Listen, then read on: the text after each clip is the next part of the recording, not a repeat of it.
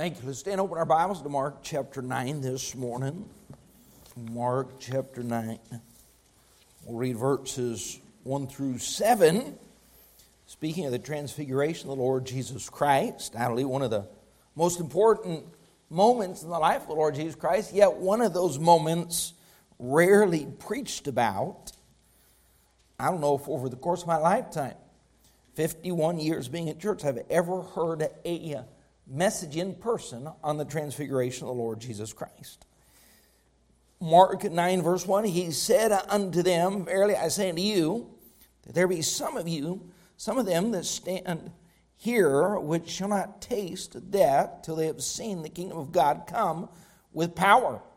And after 6 days Jesus taketh with him Peter, James, and John, and leadeth them apart into a high mountain, apart by themselves, and he was transfigured before them. And his raiment became shining, exceeding white as snow, so as no fuller on earth can white them. And there appeared unto them Elias with Moses, and there were talking with Jesus. And Peter answered and said to Jesus, Master, it is good for us to be here. Let us make 3 tabernacles, one for thee, and one for Moses, and one for Elias. For he wist not what to say, for they were sore afraid. There was a cloud that overshadowed them, and a voice came out of the cloud, saying, This is my beloved Son, hear him. And suddenly when they had looked round about, they saw no man anymore, save Jesus, only with themselves. Verse 1 begins by telling us a prophecy that came out of the lips of the Lord Jesus Christ. Verse 1, he said that there be some of them that stand here which shall not taste of death till they have seen the kingdom of God come with power. Now the disciples were convinced that this coming of Christ would establish an earthly kingdom. They didn't realize it would be in 2 parts. But this prophecy would be fulfilled just 7 days later. After 6 days, the Bible tells us in Luke, around 8 days, on the 7th day, Christ takes them up to a mountain. Now here's what you don't ever want to do. If Christ doesn't give specifics, in this case, he doesn't give us a specific mountain that is being spoken about. There are 2 places being debated about which one would be considered the Mount of Transfiguration. I lean towards Mount Hermon, but on the site of Mount Tabor, the Catholics have built 3 tabernacles, just as Peter asked Christ to do, and he told them not to build those tabernacles. The Catholic Church decided, so that would make me lean a different direction automatically. But Mount Hermon is a beautiful mountain just 35 miles north of the Sea of Galilee, often snow-covered, and today, if someone wanted to go to the top of that mountain, they can go up by a ski lift because there's a ski resort now at the top of that mountain. But there was no ski lift to take these men to the top of the mountain. Now, we were just in Ecuador, and 9,000, 10,000, we reached 11,000 feet above sea level. How many of you have been at those heights and realized the lack of oxygen? But in each case, I'm glad that we drove up those mountains and did not walk them. So what was considered a great privilege by these 3, maybe if you're not a big hiker, if you're overweight like I am, it wouldn't be such a privilege to be pulled apart and to climb this mountain. But Christ, here's what he did in his earthly ministry. He was 100% God, 100% man. He could have immediately spoken the word and been at the top of this mountain, but he would do everything as a man. They had watched him now for over 3 years in his ministry become tired and weary, and they would walk together to the top of this mountain. The Bible says Peter, James, and John. This was part of the inner circle. Now, here's what people say in life. I don't think some would say you should have best friends. I don't think you should invest more time in some people than others. Well, that's unbiblical in its philosophy.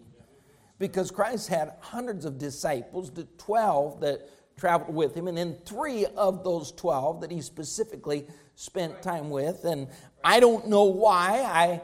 I have my opinions, but we don't know. The Bible doesn't tell us expressly why he chose Peter, James, and John. But here's what you do see over in Scripture, a pattern of specific dedication and commitment from these 3. You see John especially close, called the beloved, leaning on Christ's breast. You see Peter in John 6, where many of the disciples left Christ with that extremely difficult teaching there of eating his flesh and drinking his blood. We know the symbolism. We know the meaning of that. They struggled with the meaning of that. But when many of them left, what did Peter do? He asked Christ, when Christ said, are you also going to go away? And he said, to whom shall we go? You just see a different level of commitment in a willingness. Later in this chapter, you see James willing to call down, asking Christ if he can call down fire from heaven and consume those that have rejected the Lord Jesus Christ. Now, we know that was not Christ's desire. But we also know there was just a special level of love and commitment that came from these three. And I want to be one of Christ's favorites. How many like to be? How many say, I've never been a favorite in life? You know, there was a teacher's pet. I wasn't even a favorite. Some of you were the only child and you weren't your parents' favorites. And that's been a cloud that has hovered over you for the rest of your life.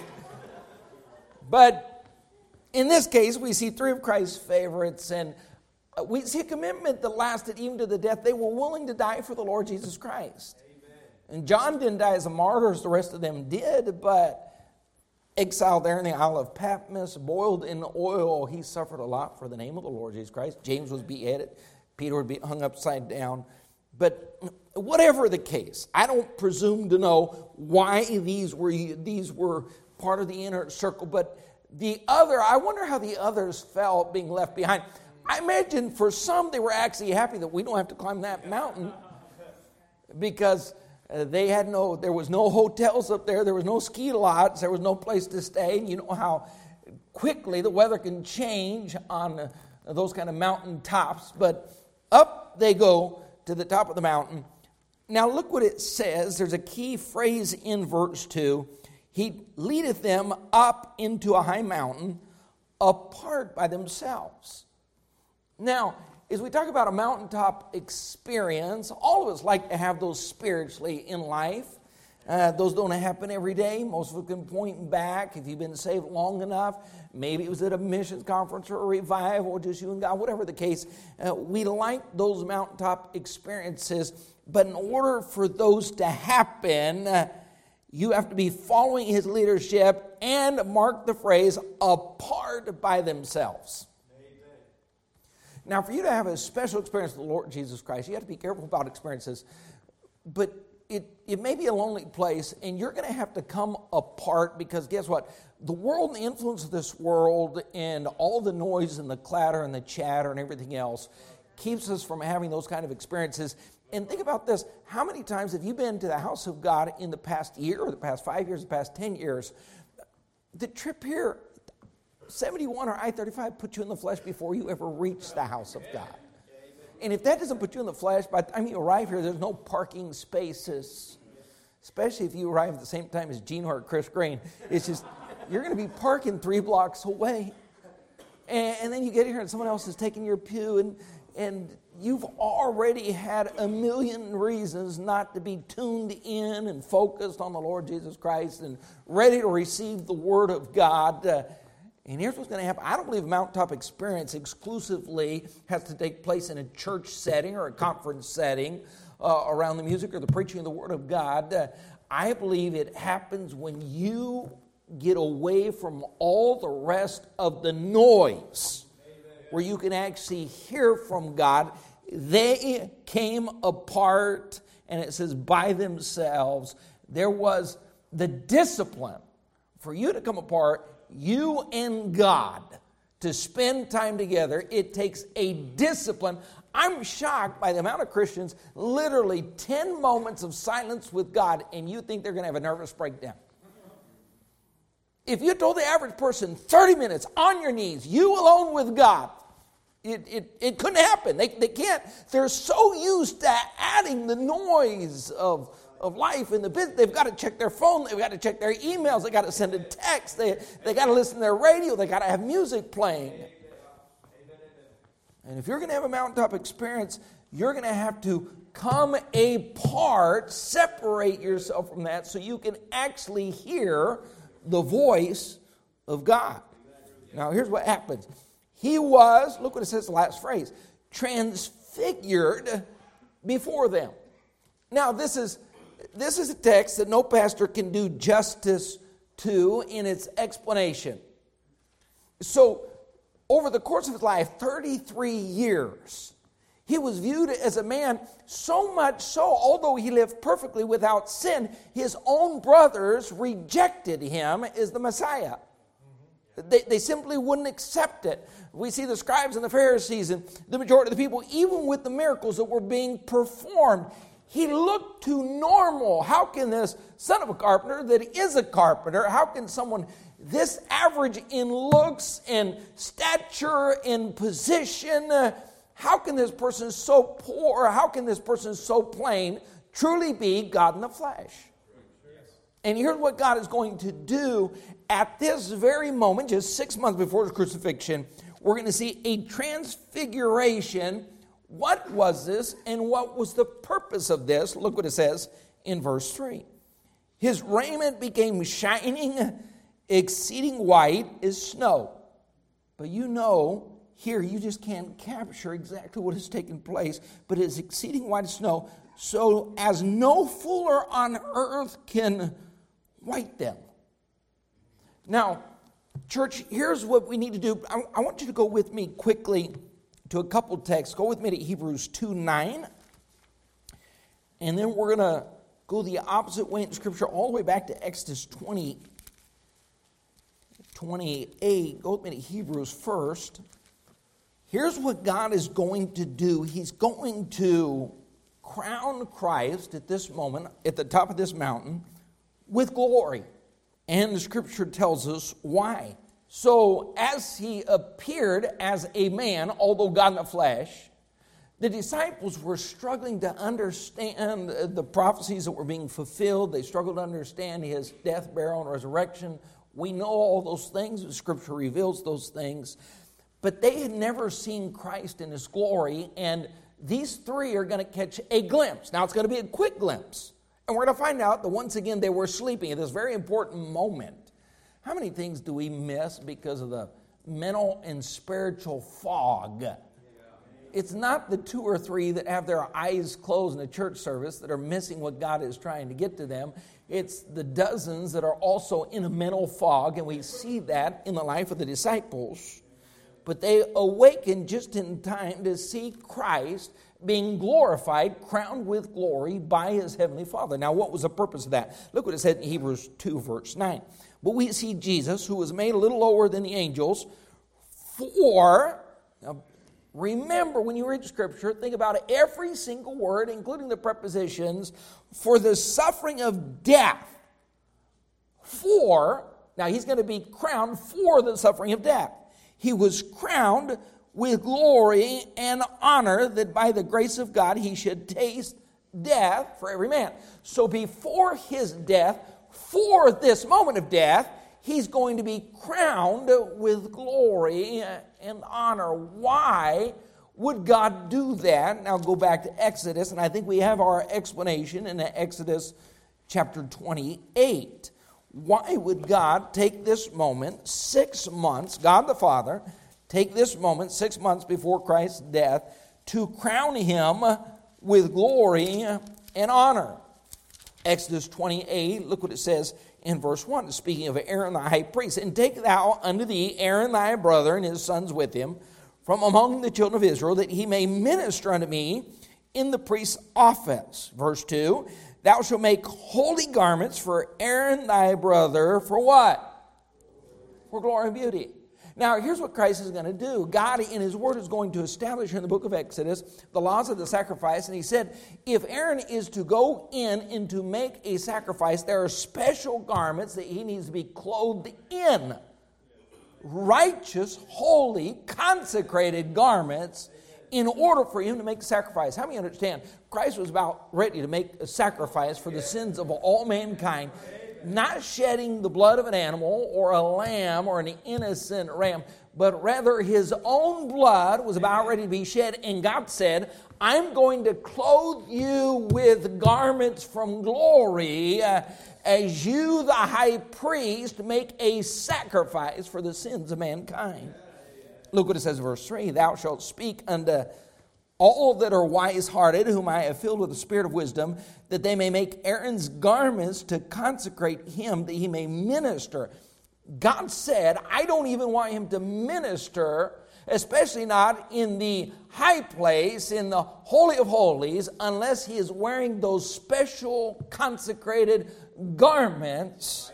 Verse 4, and these are the garments which they shall make: a breastplate, an ephod, a robe, an embroidered coat, a mitre, and a girdle, and they shall make what? Holy garments for Aaron thy brother, his sons, that they may minister unto me in the priest's office. I believe in order for Jesus Christ to die and to minister and to offer that sacrifice, he needed holy garments, and God looked down from heaven. Now, none of what he did on this earth qualified him to make this sacrifice. It wasn't his miracles, it wasn't the good he did. It was the fact that he was the Son of God that qualified him. The sinless Son of God, and now God is going to bring him to the top of the mountain and clothe him with the garments of holy priesthood for this moment. Verse 43. And they shall be upon Aaron and upon his sons when they come in unto the tabernacle of the congregation, or when they come near unto the altar to minister in the holy place, that they bear not iniquity and die. It shall be a statute forever unto him and his seed after him. Now go back with me to Mark chapter 9. I believe this was a special moment. The disciples were going to catch a glimpse.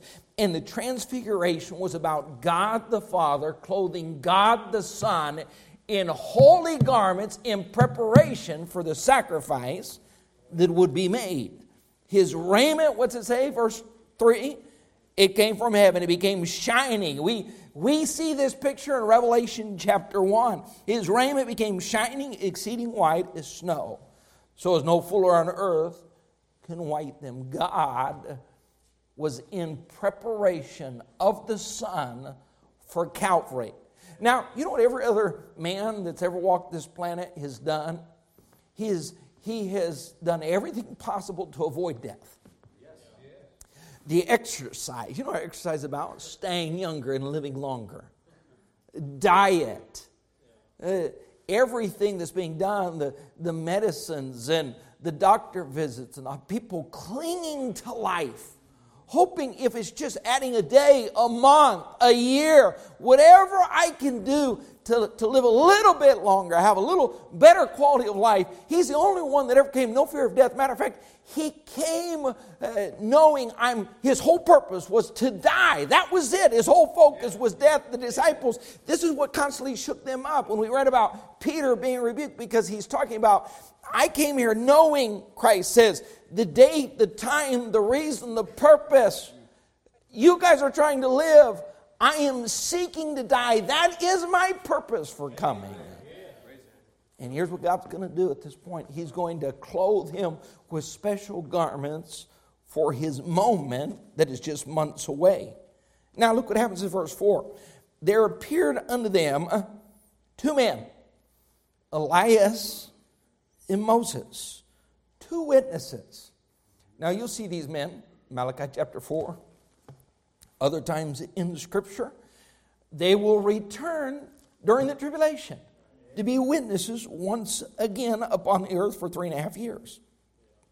But they come. Now, there's some information here, and I believe this chapter is one of the greatest proofs of life after death. There are people all across this planet that are convinced there is no life after death. Well, God's Word repeatedly says there is. But Elijah and Moses showed up, and the disciples have fallen asleep after this long climb up the mountain. They're ready to lay down. I remember this past year when David and Nate and myself, we went to Colorado to do some hunting. We had the most difficult climb that I have ever climbed. I have hiked all over this world, but I've never hiked a mountain quite like that one, straight up. And asked Nate and Ben when we were hiking up there were times I would just lay down in the snow, just trying to catch my breath. I need some oxygen in my lungs. That's all I need. That's what they did. I believe they made the climb to the top of this mountain. They just laid down. If there were snow, they laid down in the snow and said, we just need some oxygen. And they wake up. Can you imagine waking up and there's Christ transfigured? He has been clothed from heaven. He looks like he stepped out of glory. They get to see this for a moment, and they look up, and he's talking to Moses and Elijah. Now, here's what's amazing. They were able to identify them. Now this is what it tells us. There is life after death. Moses had died 1,200 years before this occasion. Elijah, 800 years before this occasion. And they were still alive. They were not karma. They were not angels. I've heard people refer to the passing of parents or children, and now they're angels in heaven. If they're in heaven, they're not angels. They are people, and they maintain their identity. They didn't suddenly become someone else. It was still Moses and Elijah, icons for the Jews. The greatest leader that this world has ever seen outside the Lord Jesus Christ, Moses. Elijah. What an incredible person. You know the stories, but these were legendary in the mind of the Jews, but they came back and were quickly identified. Now, if you're here this morning and you're not saved, you better understand, you too, 1,200, 800 years after your death, will still be alive in heaven or hell. You want to make sure that's heaven, not hell. You want to make sure you don't wake up 800 years later in the eternal flames of outer darkness that is hell. You want to make sure this morning, you want to examine yourselves, as Paul said in 1 Corinthians, and just make sure that you have a time and a place when you repented of your sins. You understood the gospel. You got down on your knees. You cried out for mercy. You put your confidence in nothing outside of the Lord Jesus Christ. Because there are millions of people, better than anyone sitting here, millions of people that kept the law but never repented of their sin and put their faith in the Lord Jesus Christ and are burning in hell today. Thousands of years later. And here's Moses. Can you imagine awaking out of its sleep, and there is the Lord Jesus Christ. You're seeing him as you've never seen him before, clothed from glory, glistening white garments, and he's talking.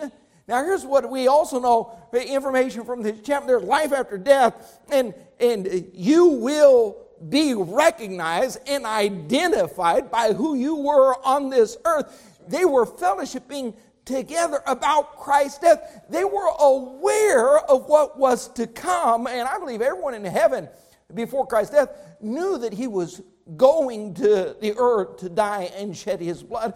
And I believe those that are in heaven are still, in some sense, to what degree, I don't know, aware of what is taking place upon the earth. They're aware of the tribulation to come and the second coming and the millennial kingdom. I don't believe you get to heaven and suddenly become unaware of future events. I believe you're still growing in knowledge and in of what is not just the Lord Jesus Christ and God himself, but what is going to take place upon the earth. And here they are, and they wake up, and they see this conversation. Now, I've never heard a message on the transfiguration of the Lord Jesus Christ, but I have heard comments on Peter's comments. So they are there, and Peter, when all this is taking place, the Bible says a cloud comes over. Now, when you're on a mountain, you know this. Clouds are much more a greater cause of fear than they are. You know, you're in Austin, our elevation, a cloud comes, you don't think anything about it. There are thousands and thousands of clouds that pass by our city daily or weekly. But when you're on a mountain, you know it can turn from gorgeous blue to a horrific storm in a matter of moments, and you want off that mountain. And here comes this incredible cloud, dark cloud, and a voice comes out of this cloud. Now, for those of you who say, I'd like to hear the voice of God. You watch the movie to know how it sounds. The big thundering, echoing, booming voice, right? That's the way movies make it. Who knows? They heard the voice, "This is my beloved Son, in whom I am well pleased." And what does Peter say? Now, the first thing he said, he nailed it. It is good for us to be here. Yes. All of us wish we could be right there at that moment. One of the places I'd like to be in Scripture, there are 5 or 6 specific places. This is one of them. I'd love to be there, see Christ transfigured, and be joining James, and Peter, and John, in hindsight, watching them react to everything that's taken place. If they're at the top of the mountain, I guarantee there's some shivering going on, shaking before the cloud, just because of the weather conditions. But now with the booming voice that comes out of the cloud, and Peter says it's good for us to be here. Now, how many of you have ever been in a spot, a mountaintop experience, where you heard God's voice? Anybody? We're not Pentecostals in the sense of God has spoken to me, not by special revelation. It wasn't in the middle of the night. Something makes me nervous about that crowd. They're always sleeping when God speaks to them. Wake up! Amen? Stop eating pizza and chili peppers and everything else at 11:30 at night. It's bad for your health. It's bad for your dreams. It'll mess you up anyways. God ought to speak to you. Here's what's crazy. How many times a month you go to church and you can't tell me of a specific time when God spoke to you? The Word of God is being preached. God ought to be speaking to you. You ought to be able to say, God's working my heart, God's working my life. You ought to get along with your kids and say, when was the last time God spoke to you? What is God speaking to you about? Are you tuned in? Are you listening to the voice of God? You never walk an aisle. Is there never a time in a church setting where God gets a hold of your attention and deals with you specifically about something in your life that needs to be changed? If God doesn't speak to you in church, where does God speak to you? When does God speak to you? Does God speak to you? Not that He's not wanting to speak, but most are not willing to listen. But He speaks. And this mountaintop experience, now, we're getting to the message this morning. We just have to get up to the top of the mountain, see the circumstances. But we're talking about mountaintop experiences, and we all want to have one. I've had several from my calling to preach, my salvation, moments when God did something spectacular in my life. I thank God I can take you to places in my life where God did a special work, and I thank God for that. Amen. But be careful. In the midst of this, he's so afraid. And Peter says, verse 5, Master, it's good for us to be here. And then he says, let's make 3 tabernacles. One for you, one for Moses, one for Elias.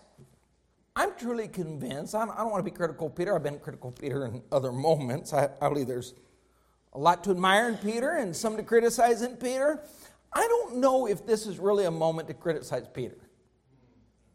Come on, what do you talk like when you're freshly awakened out of a sleep? And then you're seeing Christ transfigured and he's speaking to Moses and Elijah. Come on. You tell me what's coming out of your mouth is going to be perfectly stated to be written in Scripture, right? How many say if I were to open my mouth over the next 30 minutes and it's recorded in Scripture, I'd be embarrassed too? What if we just took your morning conversation, recorded it in Scripture, and let everybody evaluate it and analyze it and criticize it over the next few centuries? So maybe James and John were species, we don't know. But he starts out good. Is this good for us to be here? Yes, it is. Let's just go ahead and build a tabernacle. Maybe he thought at this point, okay, if finally the kingdom is going to be established, we're on top of the mountain, we might as well start here, build a few tabernacles, and let the kingdom roll. Who knows what he's thinking? I don't see it. The Bible says he wist not what he said. Every day we say things wisting not. Here's the difference. When your kids speak and wist not, you can correct them. But when you speak and wist not, there's no one there to say, that was stupid. And your friends aren't honest enough to look at you and say, you idiot, what was that?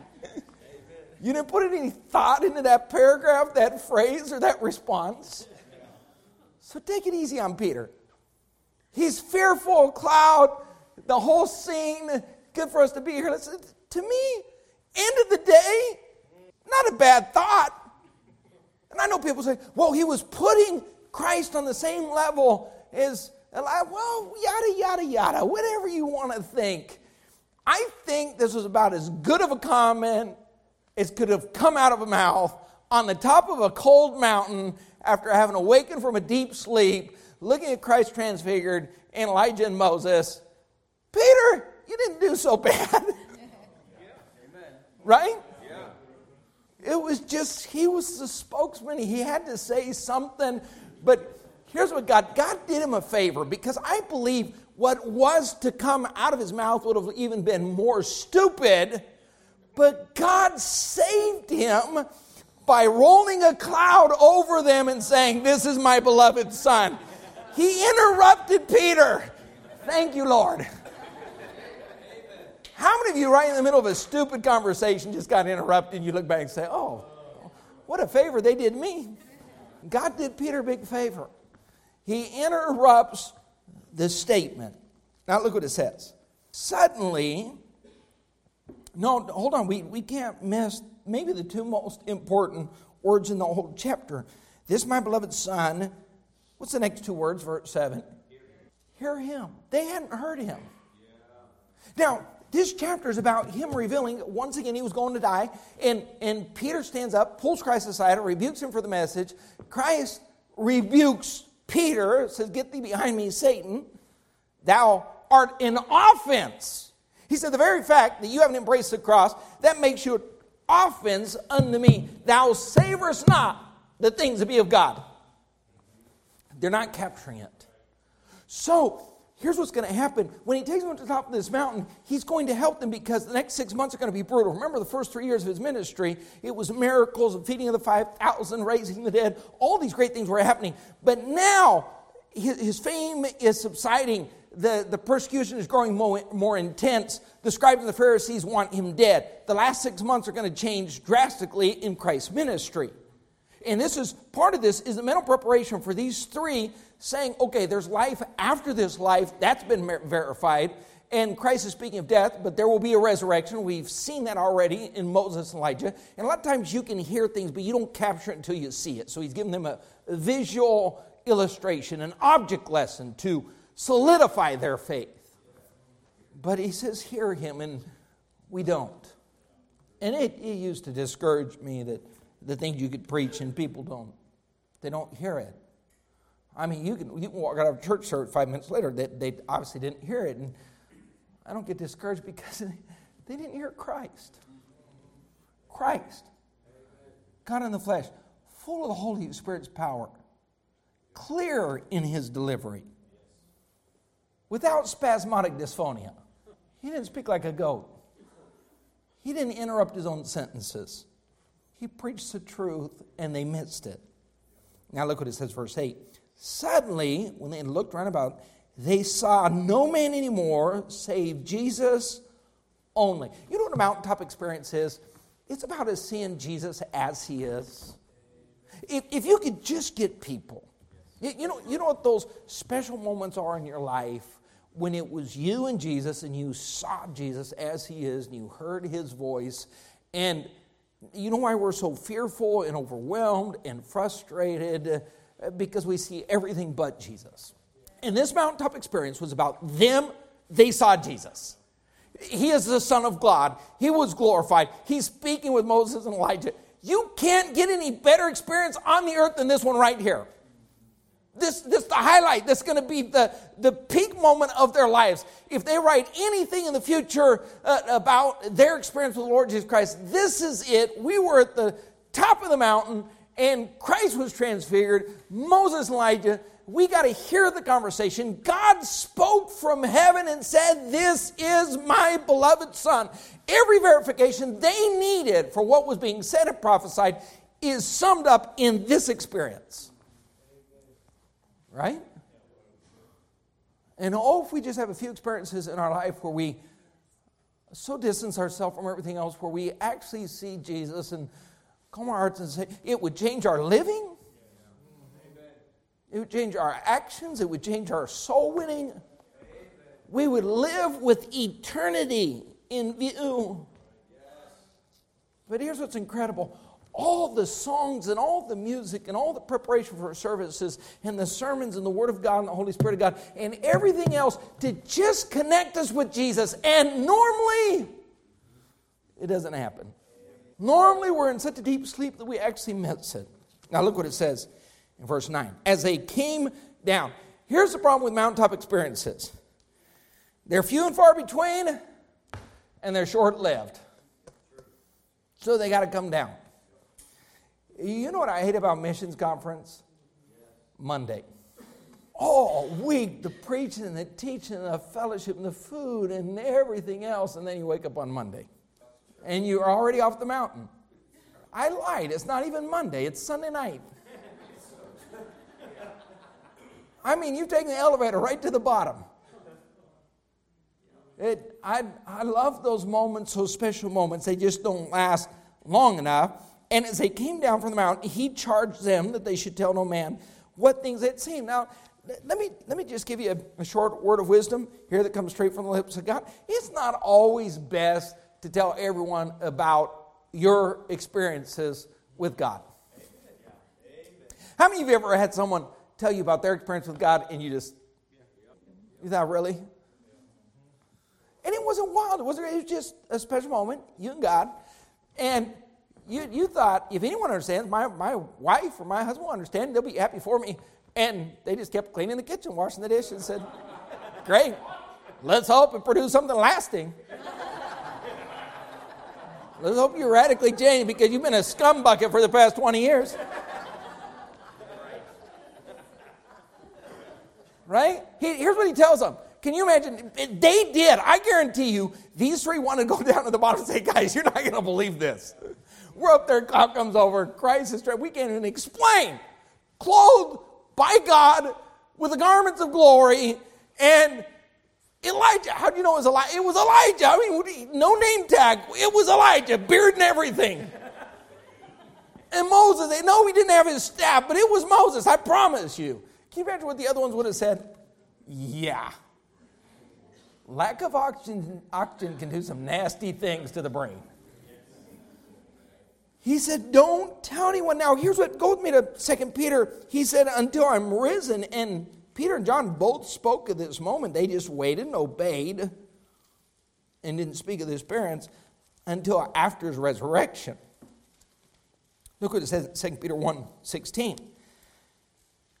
He said, for we have not followed cunningly devised fables. He said, some of you are accusing us of just making this stuff up. No, we weren't following cunningly devised fables when we made known unto you the power and coming of our Lord Jesus Christ, but were eyewitnesses. We saw his majesty, for he received from God the Father. Now hold on for a minute. This means he did not have it. This is the first time in 33 years upon the earth that he was given honor and glory from God the Father directly from heaven, clothed, crowned with honor and glory for the ministerial service and sacrifice that he was going to present to God, making an offering for sin eternally. He received from God the Father honor and glory when there came such a voice to him from the excellent glory. This is my beloved Son, in whom I am well pleased. And this voice which came from heaven, we heard it when we were with him in the Holy Mount. He said, we were there, we saw it, we heard it. But he had to wait to tell anyone about it. Have you ever had good news or something, a story you want to tell, and you had to wait? And they had to. But they only had to wait 6 months because he was racing towards Calvary at this point. Now, aren't you glad I didn't bring Watts this morning, so I have no idea what time it is, but we finally got to the message. We had to work our way through 9 verses to get there. So, I've purposely, over the past couple weeks, listened to some messages on the Transfiguration. And here's what I heard. When you have a meeting with God this special, your life is permanently, radically altered. And then I read the rest of the chapter. And I said, not so. Isn't it amazing that we can sit in a revival, sit in a mission conference, and literally come to the altar and pour out our spirit before God and pour out our heart and say, God, my life's going to be changed and you can use me and I'm fully surrendered and whatever you want to do with my life. And then 2 days later, please don't make me pass out a track. Saturday morning, I'm not going to soul winning. Sunday morning, it is long today, Pastor. Can you hurry up and get this over with? Church, I have been to so many conferences. I've listened to some of the greatest preachers of this generation. I have read the books. I have been at the altar. And guess what? I'm glad you didn't see me Friday morning. Because there is a human nature deep inside of us. Yes, that's right. And salvation radically changes as we grow. And I'm glad for each one of those miracle moments. And I thank God for the mountaintop. But at the end of the day, they come down, verse 10, they kept that saying with themselves, questioning one with another, what the rising from the dead should mean. They still haven't even got what he's been trying to teach them for the past chapter. I'm going to die 3 days later, and they come down from the mountain saying, now what was he saying about rising from the dead? Yeah. You just saw Moses and Elijah, you freakazoids. You've been with him for 3 years, and you come down. And say, now what was that whole thing about rising from the dead? Who's dying and why are they coming out? What in the world? And it only, hold on for a second, that's their best moment coming down from the mountain. Because it's only going to get worse. Verse 11. So the next statement, they've just seen Christ transfigured, clothed by God, garments from glory. And they asked him saying, why say the scribes that Elias must first come? What does it matter? Here's what I believe in Matthew 11 verifies this in the scripture here in verse 12. He told them, Elias verily cometh first and restoreth all things. And even today the whole debate is Elijah going to precede the coming of the Lord Jesus Christ? Yes. Is it literally Elijah, a man, a prophet with the spirit of Elijah? We know that John the Baptist, the Bible says, was that Elijah, and had they responded properly to John the Baptist, he would have ushered into the kingdom, but they responded improperly and they had him killed. But folks, when you're debating over, is this Elijah, the spirit of Elijah, what does it matter? Why don't you just love Jesus? Why don't you just serve God? Why don't you just read your Bible? Why don't you have your morning devotion, just lift up your hands and thank God the Father for saving you and stop spending a half an hour debating over, is it Elijah or the spirit of Elijah? It really doesn't matter. And they should have come down, flying high, saying we are with God in the flesh, but they come down and they say, now what is this about Elijah must precede the coming of the Messiah? We better get back to the Bible college and sit down with the theologians and figure this out. So they come down. Immediately, verse 14, there's a multitude that meet him and questioning it. Straightway all the people, they beheld him, they were greatly amazed. They saluted him. Verse 17, one of the multitude answered and said, Master, I have brought unto thee my son, which hath a dumb spirit. Now that could be so many parents. Amen. I'm surprised it was just one. Because most of us have wanted to come to Christ and say, I've got a child with a dumb spirit. Can you please heal this boy? And wheresoever he taketh him, he teareth him, and he foameth and gnasheth with his teeth, and findeth way. And I spake to thy disciples that they should cast him out, and they couldn't. Hold on, and look at Christ's response. He answereth him, and he saith, O faithless generation, how long shall I be with you? How long shall I suffer you? Hold on, 3 of these just went up the Mount of Transfiguration, and they come back and they can't cast out a demon. And Christ looks at them and says, you just saw God clothe his son and heard his voice out of a cloud. And when you walked down out of that mountain, you had no, he didn't say little faith, he said faith less human nature. So strong. Top of the mountain, the bottom of the valley within 36 hours. Now, folks, we're not going to do this because we're going to get to the chapter later on, but it only gets worse. This is the same chapter where Peter, James, and John who's going to be the greatest in heaven? You just saw Jesus is the greatest. Or if not, excluding Jesus, Moses or Elijah, and now you guys are, no, that Moses didn't look like he was such a big icon in the faith. I think it's going to be like me, James, Moses. I mean, I can't wrap my mind around this.